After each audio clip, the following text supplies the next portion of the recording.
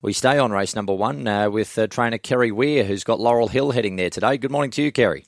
Morning, Luke. How are we? Yeah, really well. Nice to speak to you. This horse goes pretty well, Laurel Hill, but gee, have you had a horse that's had as much bad luck as this thing in its career? No, I don't think so, mate. If it's not bad luck, it's bad barriers. Went via the Cape last start. Yeah, missed a start by 5 lengths and then, covered a fair bit of ground, but it was a nice run. How'd she come through that? Yeah, she was a bit flat the next day. She spent a couple of days in the paddock and back into work, and her last week's been really good, her last 2 bits of fast work. Is there any chance she can ever take some sort of position in the run? She just appears that backmarker style horse. Yeah, no, early on in her career, like I said, she's missed a start a couple of times and we've gone wide barriers and had to go back. But a couple of times early in her career, she led one day at Wagga over 1,000. Like, she has got a fair bit of toe. I don't think we've drawn a single figure barrier. This is the first time in a long time. Yeah. So, hopefully, that's why we put Kayla on. Kayla gets on really well, though. She keeps her settled. She can be a highly strung sort of a filly, but, I think Kayla, she can get her out, mate. She could be running 3rd or 4th on the fence. Yeah, she's a useful mare. I'm sure, as you said, you were thrilled to draw that gate. And the Wagga win first up was pretty good. The second horse it ran yesterday at Canberra was narrowly beaten. But this is a step up, I guess, isn't it? Yeah, yes and no. Like, she went around in a $50,000 race on Snake Gully Cup Day the other day.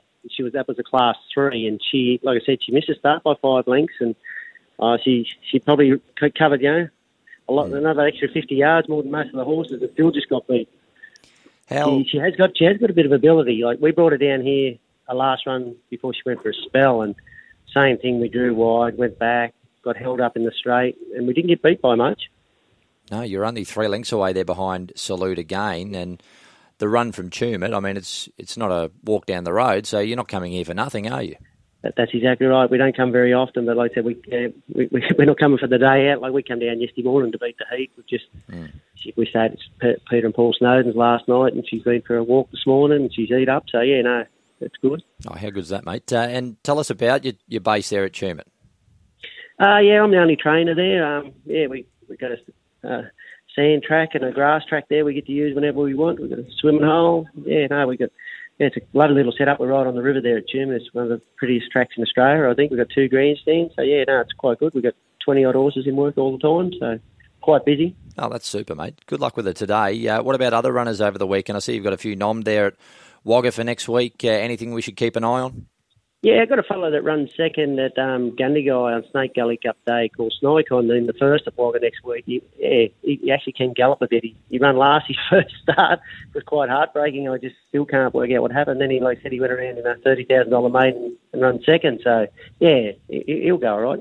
Yeah, good on you, mate. Look, nice to speak to you. Good luck today with Laurel Hill. She's a nice mare. She deserves a change of luck. And, mate, I'm sure that she's going to win a few races for you at some point, that's for sure. Yeah, I hope so, Luke. Thanks very much.